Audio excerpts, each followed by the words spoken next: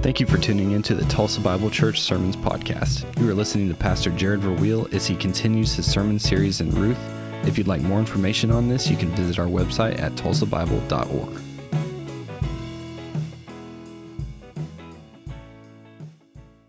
Before we turn to Ruth chapter 3, let's pray again this morning. And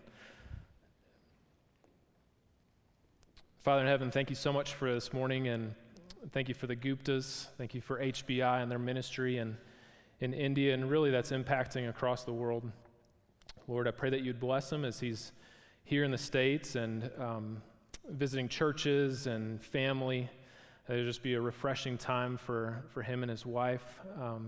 Lord, thank you for what they continue to do in a area of the world that is just so numerous in the presence of Christianity, and when discipleship is happening right there, it's going to affect millions and millions of people. I just pray that you continue to bless their hands, their efforts, that you would take them where you would have them to go and lead them in a righteous path, that many people would respond to the gospel, become faithful followers of you through their ministry. Lord, we do pray for this morning. I want to lift up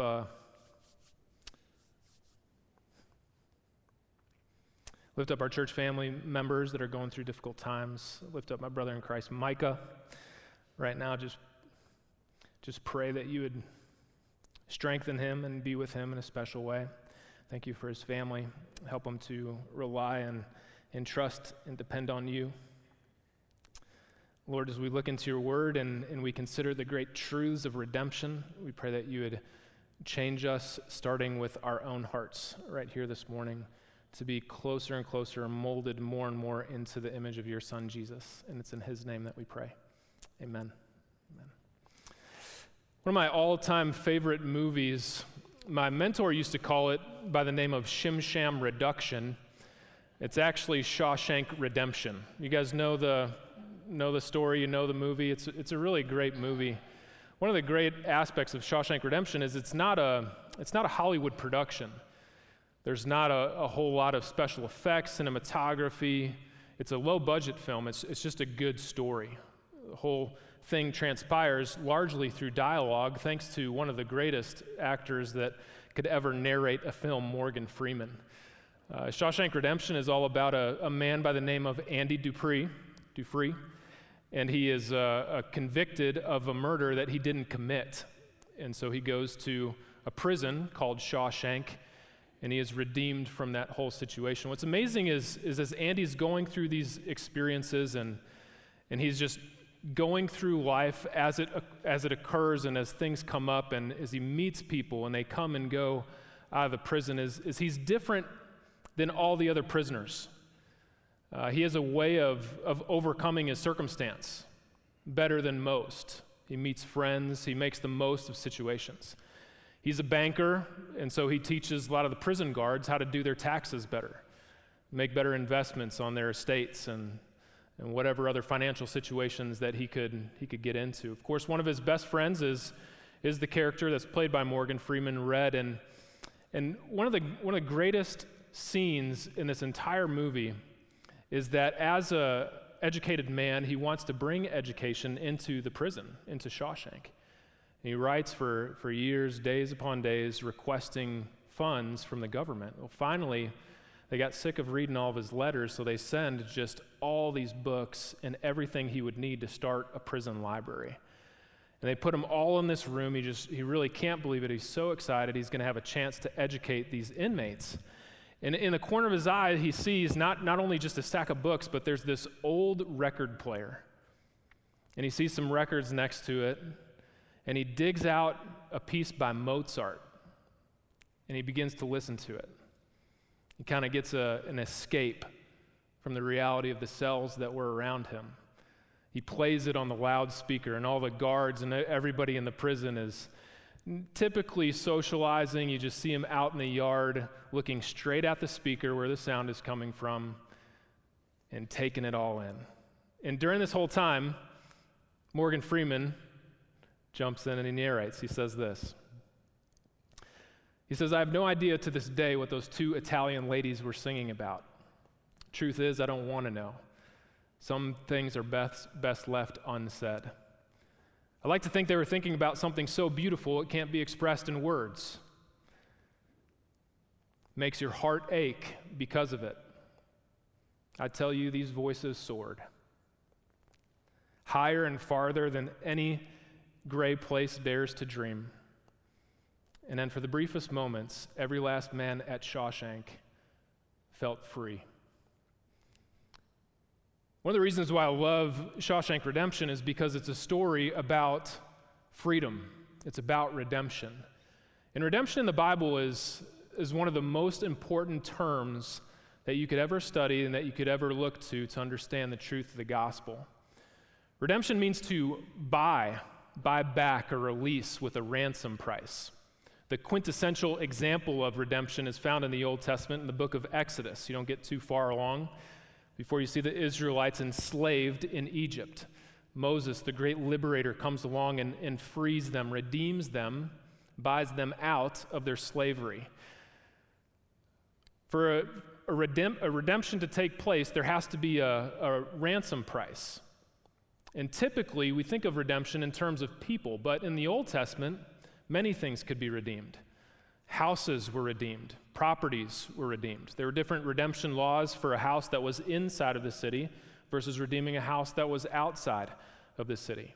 If you own land or property, eventually that could be redeemed by, if you had to sell it, if you had to give it away, it could be redeemed by a close family member. They could purchase it back, or you could just wait until the year of Jubilee when everything would go back to the original owners.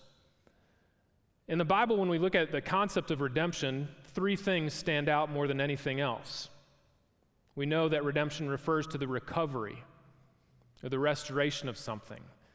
There was an original estate of affairs. Redemption takes you back to what originally once was.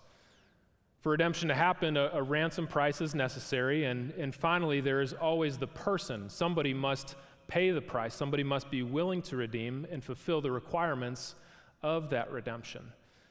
Most often in the Old Testament, we read about God being our ultimate redeemer.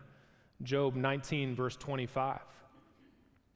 As he's suffering, going through his trials and circumstances, right in the middle of it, he says, I know that my Redeemer lives, and at the last he will stand upon the earth. In Isaiah 41, verse 14, I am the one who helps you, declares the Lord, your Holy One and your Redeemer. Redemption is through and through the biggest and the strongest concept that you'll read about in Ruth chapter 3 and maybe even in the entire book. And so I want to take this morning and explain a little bit about what redemption means, what it means for you and I to be redeemed by the blood of Christ. Look down at your text if you found. I hope you have Ruth chapter 3. And I'm just going to read through this entire chapter so we can get a good picture of it. Ruth chapter 3, verse 1. Then Naomi, her mother-in-law, Ruth's mother-in-law, said to her, my daughter, should I not seek rest for you that it might be well with you? Is not Boaz our relative, with whose young women you were? See, he is winnowing barley tonight at the threshing floor. Wash, therefore, and anoint yourself. Put on your cloak and go down to the threshing floor, but do not make yourself known to the man until he has finished eating and drinking. When he lies down, observe the place where he lies, then go and uncover his feet and lie down, and he will tell you exactly what to do. Ruth replied, all that you say I will do. Verse 6. So she went down to the threshing floor and did just as her mother-in-law had commanded her. And when Boaz had eaten and drunk, his heart was merry. He went to lie down at the end of the heap of grain. Then she came softly and uncovered his feet and lay down. At midnight the man was startled. He turned over, and behold, a woman was laying at her feet. He said, who are you? She answered, I am Ruth, your servant. Spread your wings over your servants, for you are a redeemer. And he said, may you be blessed of the Lord, my daughter. You have made this last kindness greater than the first, and that you have not gone after young men, whether poor or rich. And now, my daughter, do not fear. I will do for you all that you ask. All my fellow townsmen know that you are a worthy woman. And now it is true that I am a redeemer, yet there is a redeemer that is nearer than I. Remain tonight and in the morning. If he will redeem you, good, let him do it. But if he's not willing to redeem, then as the Lord lives, I will redeem you. Lie down until the morning. Verse 14. So she lay at his feet until morning, but arose before one could recognize another. And he said, let it not be known that the woman came to the threshing floor. And he said, bring the garment that you are wearing and hold it out. And so she held it out and measured 6 measures of barley and put it on her. And she went into the city with it. And she came to her mother-in-law and she said, how did you fare, my daughter? She told her all that the man had done for her, saying, these 6 measures of barley he gave for me. For he said to me, you must not go back empty-handed to your mother-in-law. You've probably heard the 3 keys to good real estate investment. Location, location, location. Right? Every great story takes place in a certain location. We call it the setting of a story. Oftentimes in narrative literature, the question is not what is happening as much as where it's happening. Settings in the Bible can color everything else. They set the mood and the tone. Sometimes the settings of a story are very symbolic, even metaphorical, and get beneath the surface level of the text.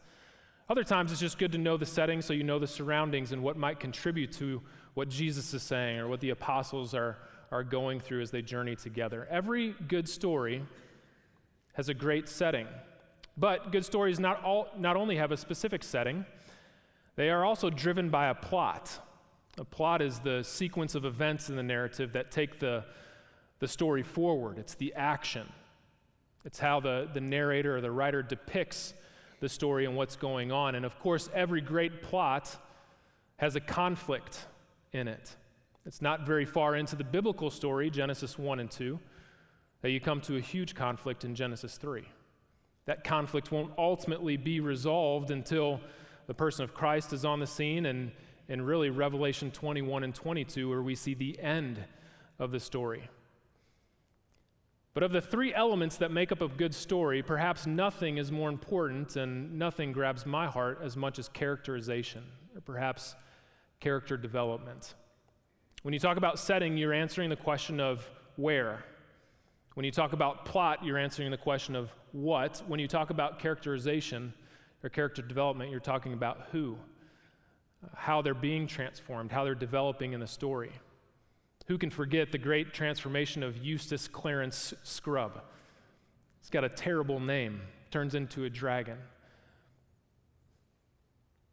Eventually becomes a great hero in Narnia. We read stories of characters whose lives are completely transformed. When Andy came into Shawshank, he was much different than when he left. Personal experiences, whether good or bad, change characters, and they change them very deeply. But characterization in the Bible is not like watching Shim Sham Reduction, or it's not like reading a Tolkien novel. The book of Ruth can be read in about 15 minutes in one setting. We're left to wonder exactly what's going on in the hearts and in the lives of characters. In fact, there's a lot of things that we have to infer and even imagine as we read narrative, what's happening in their hearts. Leland Reichand has a great book on reading the Bible as literature, and he says this: the result is, as readers, we need to be very active in inferring what a character is like on the basis of minimal information. I'm telling you all this to tell you that once we get to chapter 3 in the book of Ruth, a lot has happened to the characters, and specifically to Naomi. Remember, this book is named after Ruth, but the story is ultimately about Naomi, about her experience of going from tragedy and suffering and loss to being completely redeemed through that whole situation. Every chapter in the book of Ruth ends with Naomi, a scene with her typically talking to Ruth. At the end of chapter 1, Naomi is bitter. She is embittered by God. She says God has made her bitter because of their circumstances. Once you get to the end of chapter 2, Naomi begins to soften. Time is healing some wounds in her life and in her heart. But make no mistake, by the time you get to the beginning of chapter 3 in Ruth, Naomi is a completely different person. She stops her pity party and she starts examining her attitude. She stops being so self-focused and she starts being other-oriented. In fact, instead of thinking about her problems, she's thinking about a new proposal for Ruth. Naomi is developing in this story. She's changing drastically through the things that are happening, some of them behind the scenes. And you have to read in between the lines to catch it. How many of you think it's right for a man to come along to a father to ask for a daughter's hand in marriage? My goodness, Joe, thank Lord have mercy. Christopher, right? We're on this same page. Listen, whoever marries Kennedy, you've got to go through this guy right here. And I can already tell you the answer. It's no. So don't even come to this guy. There used to be a day when men would go through the father, they would get down on one knee, and they would propose to the woman. You guys remember those days? How many of you did that when you got married? Handful of you. Not even close to what happens in the story of Ruth. It's not the man who asks and proposes for marriage. It's the woman. And it is a scene that is dramatic and heightened sexually to the utmost extent. There's a series of commands down in verse 3. I want you to look at verse 3. Wash, Naomi tells Ruth. Wash, therefore, anoint yourself, put on your cloak, go down, make yourself known, observe where he lies, uncover his feet. There's a lot of things happening here. Dr. Chisholm, in his commentary on Ruth, he says, what's indicated in the Hebrew is a series of instructions that amount to a marriage proposal, very risky marriage proposal. Chisholm also points out that there's a cluster of verbs here that give this a sexual connotation. There's drinking that's been happening, there's laying down, there's uncovering, and all this happens under the stars at night in Bethlehem. But there's no hint of indecency in any of the text. There's no suggestion that temptation went fully indulged into. In fact, what we know of from the text as we read it is that Boaz and Ruth handled this situation with the utmost of character and integrity. The point is not what's happening with Ruth, really. The point is what's happening with Naomi. You ever wonder how different your personal story could have been? Bobby, you're born in India, right? Or were you born in America? I was born in America. She was born in India, native-born wife. You ever wonder why you were born when you were born? I think about these things often. I think about what would have happened if my ancestors never immigrated from Holland to America. Think about if my dad never went down to my grandfather's bar in his basement to meet my mom.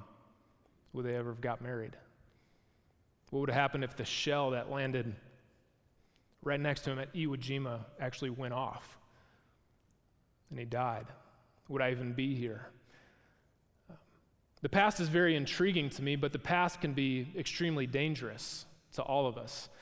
Sometimes we get so hung up on the past, it actually keeps us from living in the present. Many people idealize the past. Think about the good old days. Remember when life was a lot easier? Remember when kids played outside rather than on their phones? Ran around, kicked the can all hours of the night? Remember when you could leave your car doors and your front door open? Ecclesiastes 7 verse 10 says, do not say, why were the good days better than these days? It's not wisdom. Other times we can demonize our past with regret, despair. All we want to do is go back and change what we did back then, our decisions, if we could only do it all over again. Thinking too much about our past or too much about our future is actually really unhealthy, according to the Bible. Some people are imprisoned by irrational fear of time.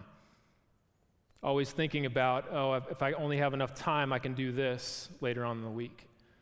If I get this task done right now, then I'll be able to do this tomorrow.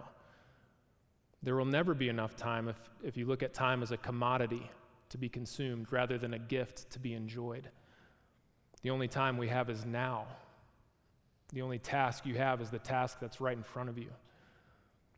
Jerry Sitzer has a great quote, and he says this. He says, "There is no golden age to which we must return. There's no hellish experience that consigns us to a lesser life. There's only God writing his story, a story of redemption." Let me read that one more time. There is no golden age to which we must return. There's no hellish experience that consigns us to a lesser life. There is only God writing his story. The story of redemption. One of my favorite theologians, Andy Dufresne, put it this way: get busy living or get busy dying. But all of us must make a choice. We have no power to reverse our past. We have no control to predict the future. We have now. We have confidence that God is going to redeem every single situation in our life for his glory, for his purposes. That he is taking ashes and making something beautiful, no matter where you are in life and no matter what you're going through. Redemption teaches us many things, but the first thing that it's teaching Naomi is to live in the here and now, not in the then and there.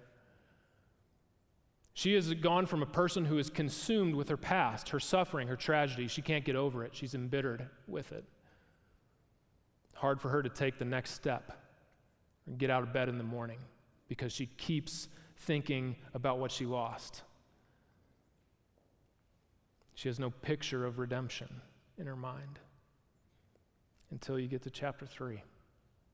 Redemption teaches us many things, but it teaches us at least this, that we live in the present tense, not in the past. We don't glory in the past, and we don't look to the future foolishly. We live right here. We do God's work that he's given for us to do at this moment in obedience and faithfulness to his word. Second thing we learn about redemption from Ruth chapter 3 is this: God writes every redemptive story from beginning to end.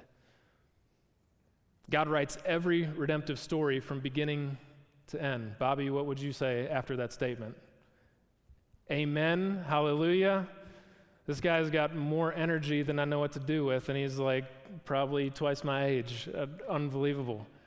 God writes all of our redemptive stories. He is the author of them. There's no part of our story that he hasn't written or he doesn't know about. He has designed it for a redemptive purpose, for a glorifying purpose. As the story unfolds, Ruth does just as Naomi told her. And we have to assume that there's some kind of cultural practice is going on here at the threshing floor. If you don't assume that, you're kind of like, what in the world is happening? Ruth goes and uncovers Boaz's feet. Feet is often a euphemism in Scripture for the lower body. I don't know what's happening. All I know is that they're outside. She uncovers his feet, which causes him to wake up. It startles him. And immediately he looks over and he sees Ruth. And Ruth says, this is the one thing that Naomi told her not to say. This is the one thing that she goes off script on. And maybe it is a bold and risky move from Ruth here. But here's what she says. She says, verse 9, "Spread your wings over your servants, for you are a redeemer." And that image is going to take us back to Ezekiel chapter 16, verse 8. It says this: "Behold, you are at the age for love." This is the Lord speaking to Israel. "Behold, you are at the age for love, and I spread the corner of my garment over you, and I covered your nakedness. I made my vow to you, and I entered into a covenant with you, declares the Lord God, and you became mine." Metaphorically, God is depicted as spreading his wings over naked Israel, sinful Israel. He takes her in, protects her, and he marries her. We often see this description in the Psalms. Psalm 91 talks about the Lord covering us, sheltering us as his refuge of the Most High. Psalm 17 says God's people are hidden in the shadow of God's wings. In Hebrew, the word for skirt And wing, garment and wing, it's the same word. So you have to decipher that by the context. Ruth asked Boaz to take her in, as God took in his people, to care for her, to protect her, to bring her in as his refuge, her safe place. And I want you to look back to chapter 2, verse 12, because it's very reminiscent of some words we've already heard in this story. Ruth chapter 2, verse 12. The Lord repay you for what you have done, Boaz says to Ruth, and a full reward be given to you by the Lord, the God of Israel, under whose wings you have come to take refuge. It's almost as if Boaz realizes that he will be the one that God uses to protect Ruth. Ruth uses his very words in this blessing, in this prayer for her. It's an indicator. God has written a redemptive story on Ruth's life, on Naomi's life. There's another indicator too. Skip down to chapter 3, verse 11. And now, my daughter, do not fear. I will do for you all that you ask. For all my fellow townsmen know that you are a worthy woman. The Hebrew is Ishet Chayil, a woman of excellence. You see it in Proverbs chapter 31, an excellent wife who can find. It's a perfect match for Boaz. In chapter 2, he is described as a Ish Gibor Chayil. He is a man of great excellence, a man of great wealth, perhaps. Was this God's redemptive plan all along, that the Ishet Chayil would meet the Ish Chayil? That the woman of excellence would come along and meet the man of excellence?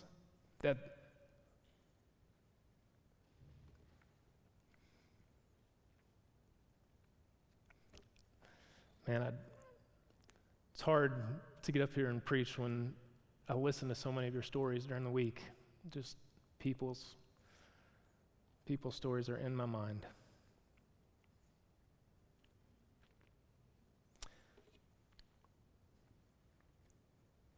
Let me talk about truth for just a second. The Bible is true, yes? Jesus is the way, the truth, and the life. From Genesis 1 to Revelation 22, we would say that God has given us a grand story. This is not a false story, but it's a true story. And it's a good story. It's a beautiful story because it is true. The story is central to the Christian faith, which means that the Christian faith, in essence, is story. It's caught up in story. It's not something other than story. Christianity is not a set of moral principles, guidelines to live by. Sure, there's laws and there's morals in the pages of Scripture, and those give us hints on how God wants us to live, but the laws themselves are not how we come into this thing called the Christian life. Laws are different than gospel. The story, it contributes to the story, but it's not the story. Christianity is not a set of moral principles, although moral principles are involved. Neither is Christianity a philosophy or an idea. If that was the case, then becoming a Christian would be all about what we think. And we all know that there's more to it than that. Philosophies tell you how to think. The biblical story tells you about actions, lives that have been transformed by the glory of God. Christianity is not the same as the culture it produces. It's not the same as a mystical experience that might come and go. The Christian faith is different than all those things. From start to finish, Christian faith is a story.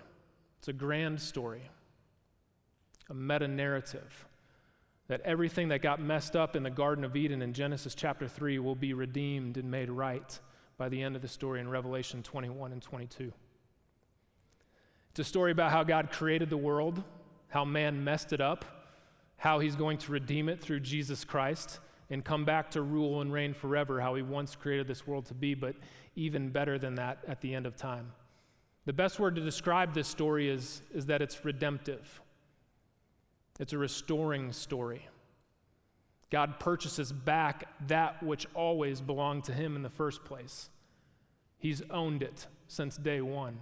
It belongs to him. but he has to pay the price to rescue it from sin and its fallen nature.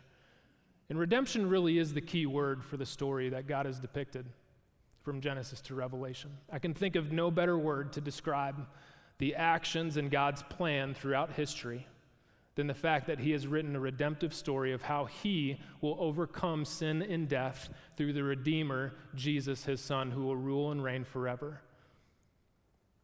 And we will live with him in peace forever. Redemption indicates movement back to something. It's back from bad to being good again.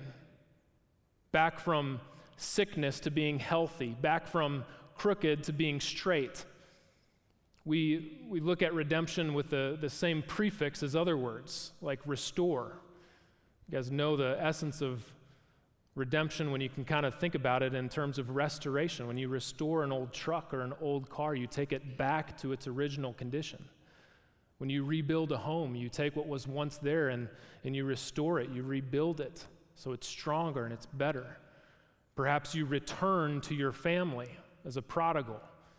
You return to the way that things once were. Redemption follows the same logic, but with an important theological twist to it. God redeems people who are captive, enslaved to sin, imprisoned. Redemption always involves willingness of a redeemer. The right payment price has to be made in order for things to be restored to what they once were. At Calvary and at the cross of Jesus Christ, he has redeemed us from sin. He has redeemed us from the captivity and from the enslavement and from the imprisonment of sin.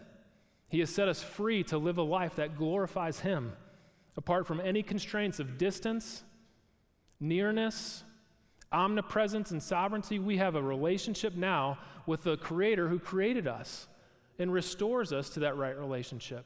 He has reclaimed what was rightfully his. He has purchased us with a price. We are not our own. He has bought us back. What really jumps out in the text as we read Ruth chapter 3, have you noticed it? All the uses of the word redeemer. You're going to find at least 6 or 7 of them from verses 9 through 13. Redeem, redeemer, redeem, redeemer. Boaz is potentially a redeemer here. He's in a position where he can purchase Ruth back. I didn't know that she was for sale. What is going on here? If Boaz doesn't redeem Ruth, doesn't redeem Naomi, both of them will live as servants and slaves. They will never have any possessions, identity. They have nothing to fall back on. They will get old. They will be mistreated. They will eventually die. Boaz comes along and he does something about that. He's the Redeemer who can do for them what they cannot do for themselves. He has the ability to pay the price for their freedom. They don't. He has the ability to do something for them. They don't.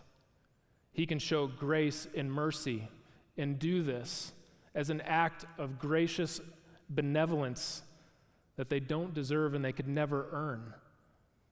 Jesus Christ redeemed us at Calvary's cross, reclaiming what was rightfully his. He bought us out of the world's system of sin and death with his blood. And the Father said, that payment is good for you to have a relationship with me. Boaz is the kinsman redeemer in the story of Ruth, as Jesus is the kinsman redeemer over all humanity. He paid the price. Not only could he do it, he was willing to do it. You ever notice how this guy Boaz comes from some random field in Bethlehem and he seems to own everything? Do you know in another story in the Bible about some random guy that nobody ever would even think of going to, who owns everything and redeems humanity? The light that shines from Bethlehem. Boaz is the Redeemer because he can do something for Ruth and Naomi that they cannot do for themselves, and that is to save them from their plight, their hopeless condition. This little story of redemption sounds so similar to a much bigger story of redemption. All of our stories are caught up into a bigger story. You ever notice why so many people are attracted to stories that start this way? Once upon a time, there was a king in a kingdom, and the king loved the queen, and everything was right in the kingdom. You ever wonder why we're so attracted to these stories that start so well, something happens to change all of that, and then the hero comes in to rescue it? The one that nobody expects? The reason why that pulls on our strings is because it's a smaller story that's caught up in a grander story. It's how God redeems our little stories for his purposes and for his glory. The third thing about redemption this morning, our circumstances. However desirable or miserable, play a limited but a useful role in life. Our circumstances, however desirable or miserable, always play a limited role in our lives. And I want you to look down just at one verse, verse 17. Ruth is talking with Naomi here, and she's explaining the barley that came from Boaz, saying, "These 6 measures of barley he gave to me, for he said to me, you must not go back empty-handed to your mother-in-law."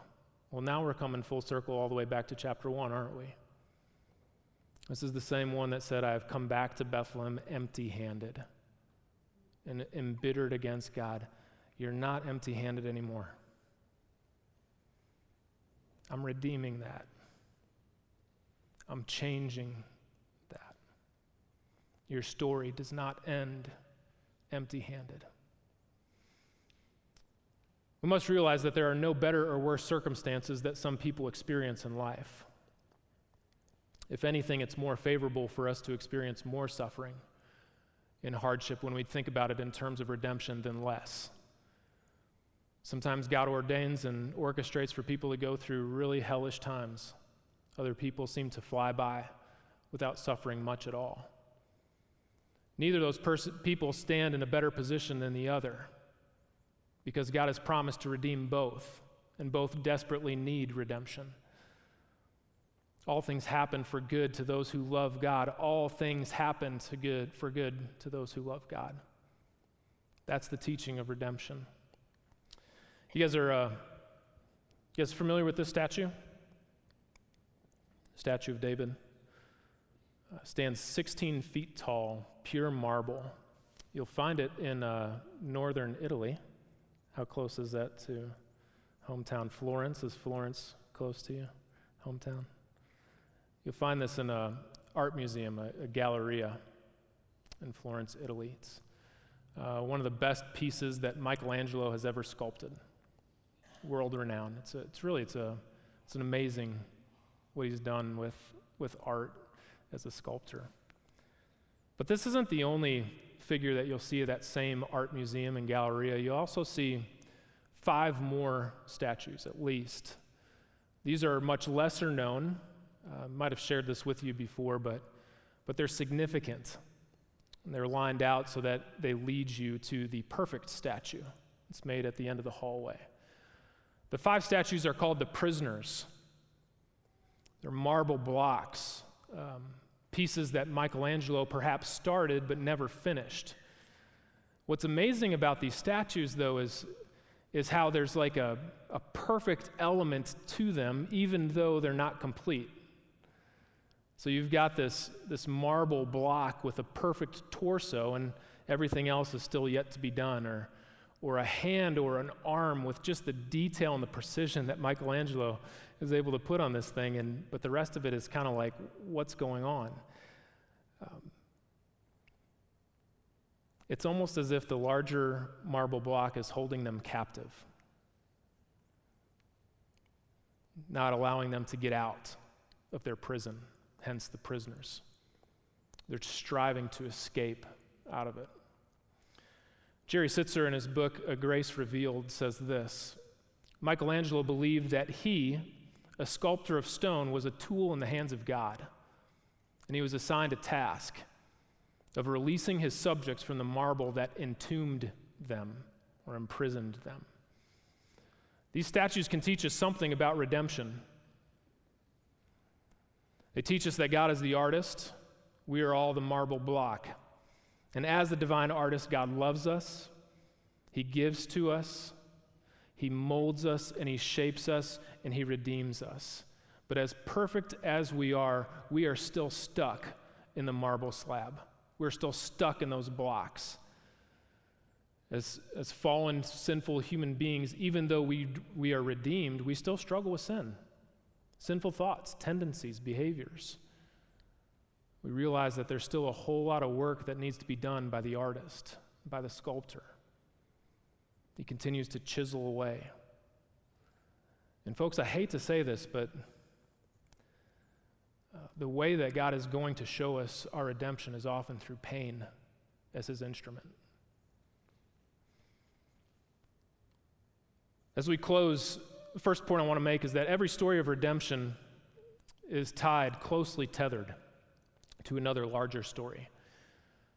Every story of redemption is closely tethered to a much larger story. Naomi and Ruth need to find themselves caught up in a much grander story of God's redemption for humanity and for the world and the universe that he has created.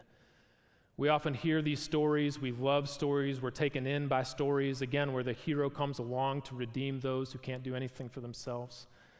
We love these kind of stories because of the redemption that echoes. It's the bigger story that they reflect. We long to discover how our story fits into the larger story.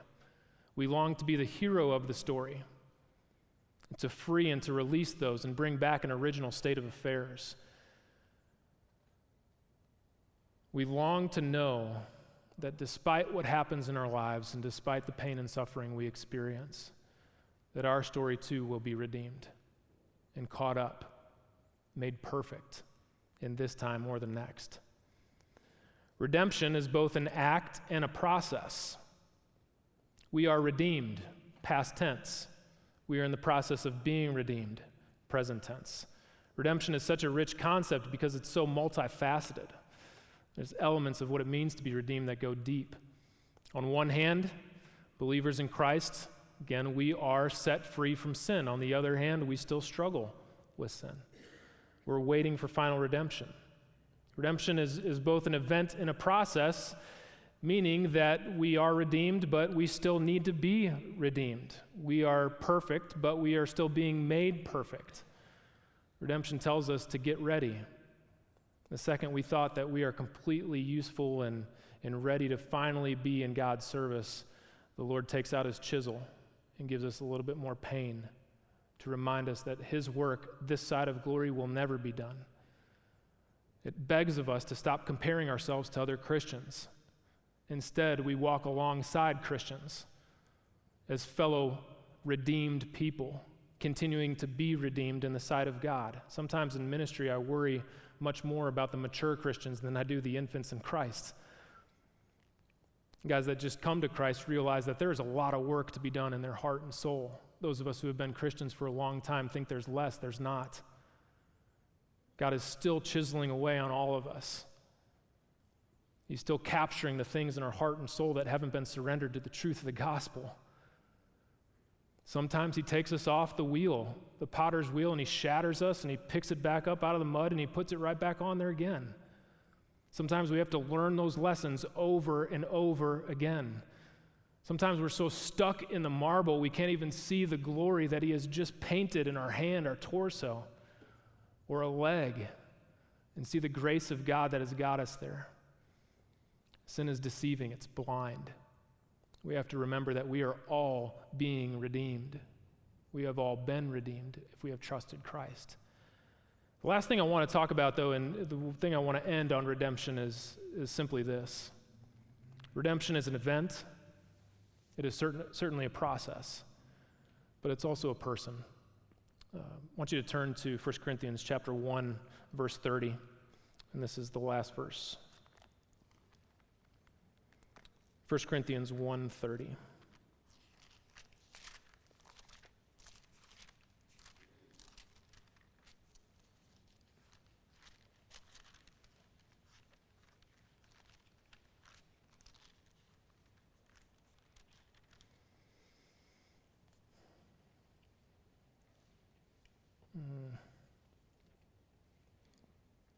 Let's go up to verse 28. God chose what is low and despised in the world, even things that are not, to bring to nothing the things that are, so that no human being might boast in the presence of God. And because of him, you are in Christ Jesus, who became to us wisdom from God, righteousness, sanctification, and redemption. So that, as it is written, let the one who boasts, boast in the Lord. Verse 30 says, if we are in Christ Jesus, we are in redemption. Redemption is a person. There is no way on God's green earth that whatever circumstance, situation you find yourself in today will ever be redeemed for something good apart from a person, Jesus Christ. No matter what you've gone through, no matter what you're experiencing, so many of us go to different things for relief, for safety, for significance, and for identity. Meanwhile, the one answer, the one thing that we need more than anything is not a medicine, not a healthcare plan, it's not a wealth, it's not possessions, it's not any of those worldly things. The one thing that we need the most is a personal relationship with God through his Son, Jesus Christ. Those of us who know Jesus because of his death on the cross, who have placed our faith in him, are redeemed. We have found redemption. It doesn't mean that our lives are going to be perfect from here on out. In fact, it probably means they're going to get a little tougher. What it does mean is that we have a restored relationship. We are moving backwards to what God once created humanity to be. We have found hope and significance that nothing in this world can offer. Whatever else that you look to in this world for significance and for your identity will eventually go away, either with time, death, disease, or something else. A personal relationship is the one thing that won't, with Jesus Christ. He is our Redeemer. In him we have redemption, freedom from sin. He has taken slaves and he has freed them. He has taken prisoners and he has released them. He has taken our sin-sick souls and brought them back to health. He has taken what is dead and raised it to life.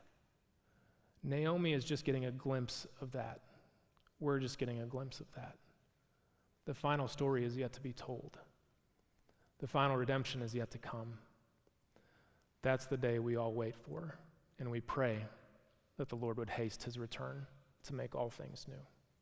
Let's pray.